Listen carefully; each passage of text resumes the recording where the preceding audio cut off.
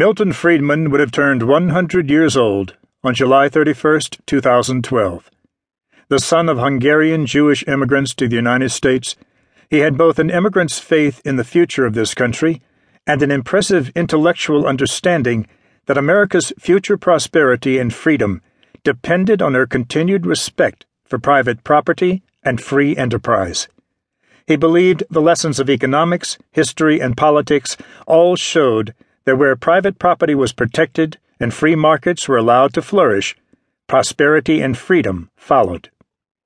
Friedman received the Nobel Prize in Economic Sciences in 1976, and the ideas he put forward helped to guide policymaking in capitals across the globe. Particularly in the area of inflation, his consistent admonition that inflation is always and everywhere a monetary phenomenon has influenced the theory and practice of monetary policy for decades. But his influence in advancing free market policy initiatives was broad. As Daniel Patrick Moynihan once remarked, "If you were to ask me to name the most creative social-political thinker of our age, I would not hesitate to say Milton Friedman." Among the issues that Friedman championed were floating international exchange rates, reducing increases in money supply to control inflation, an all-volunteer army, school vouchers, privatization of many government functions, a greatly reduced role for government, denationalization, lower taxes, a negative income tax, and drug legalization. He was perhaps most effective as a teacher. In a 1996 interview, he commented that the greatest problem facing our country is the breaking down into two classes, those who have and those who have not. We really cannot remain a democratic, open society that is divided into two classes. In the long run, that's the greatest single danger. And the only way I see to resolve that problem is to improve the quality of education. He lamented the influence of the welfare state in creating a different kind of culture and a different kind of human being.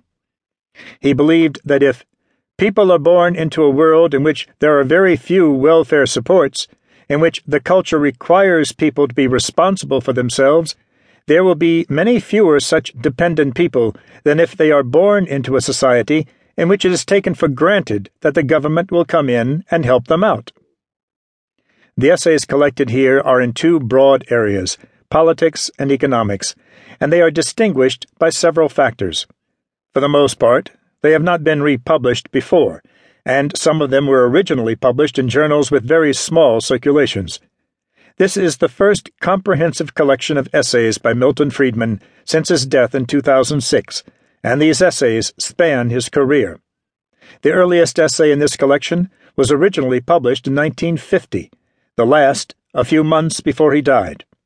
They cover the highlights of his career as a public intellectual, from defending the freedom of individuals to control their own destinies, Liberalism, Old Style, 1955, to showing how the first step in fixing health care is realizing that nobody spends somebody else's money as wisely or as frugally as he spends his own, How to Cure Health Care, 2001.